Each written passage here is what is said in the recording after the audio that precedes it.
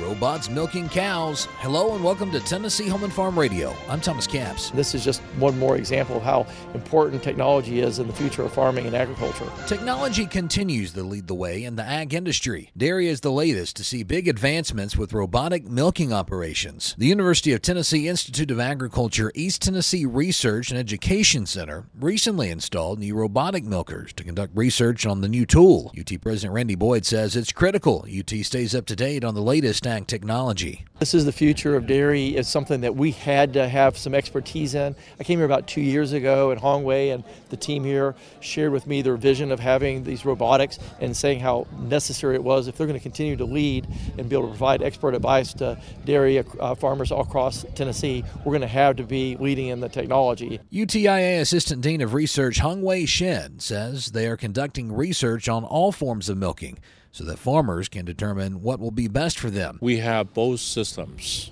the robotic system and the conventional housing system under the same roof.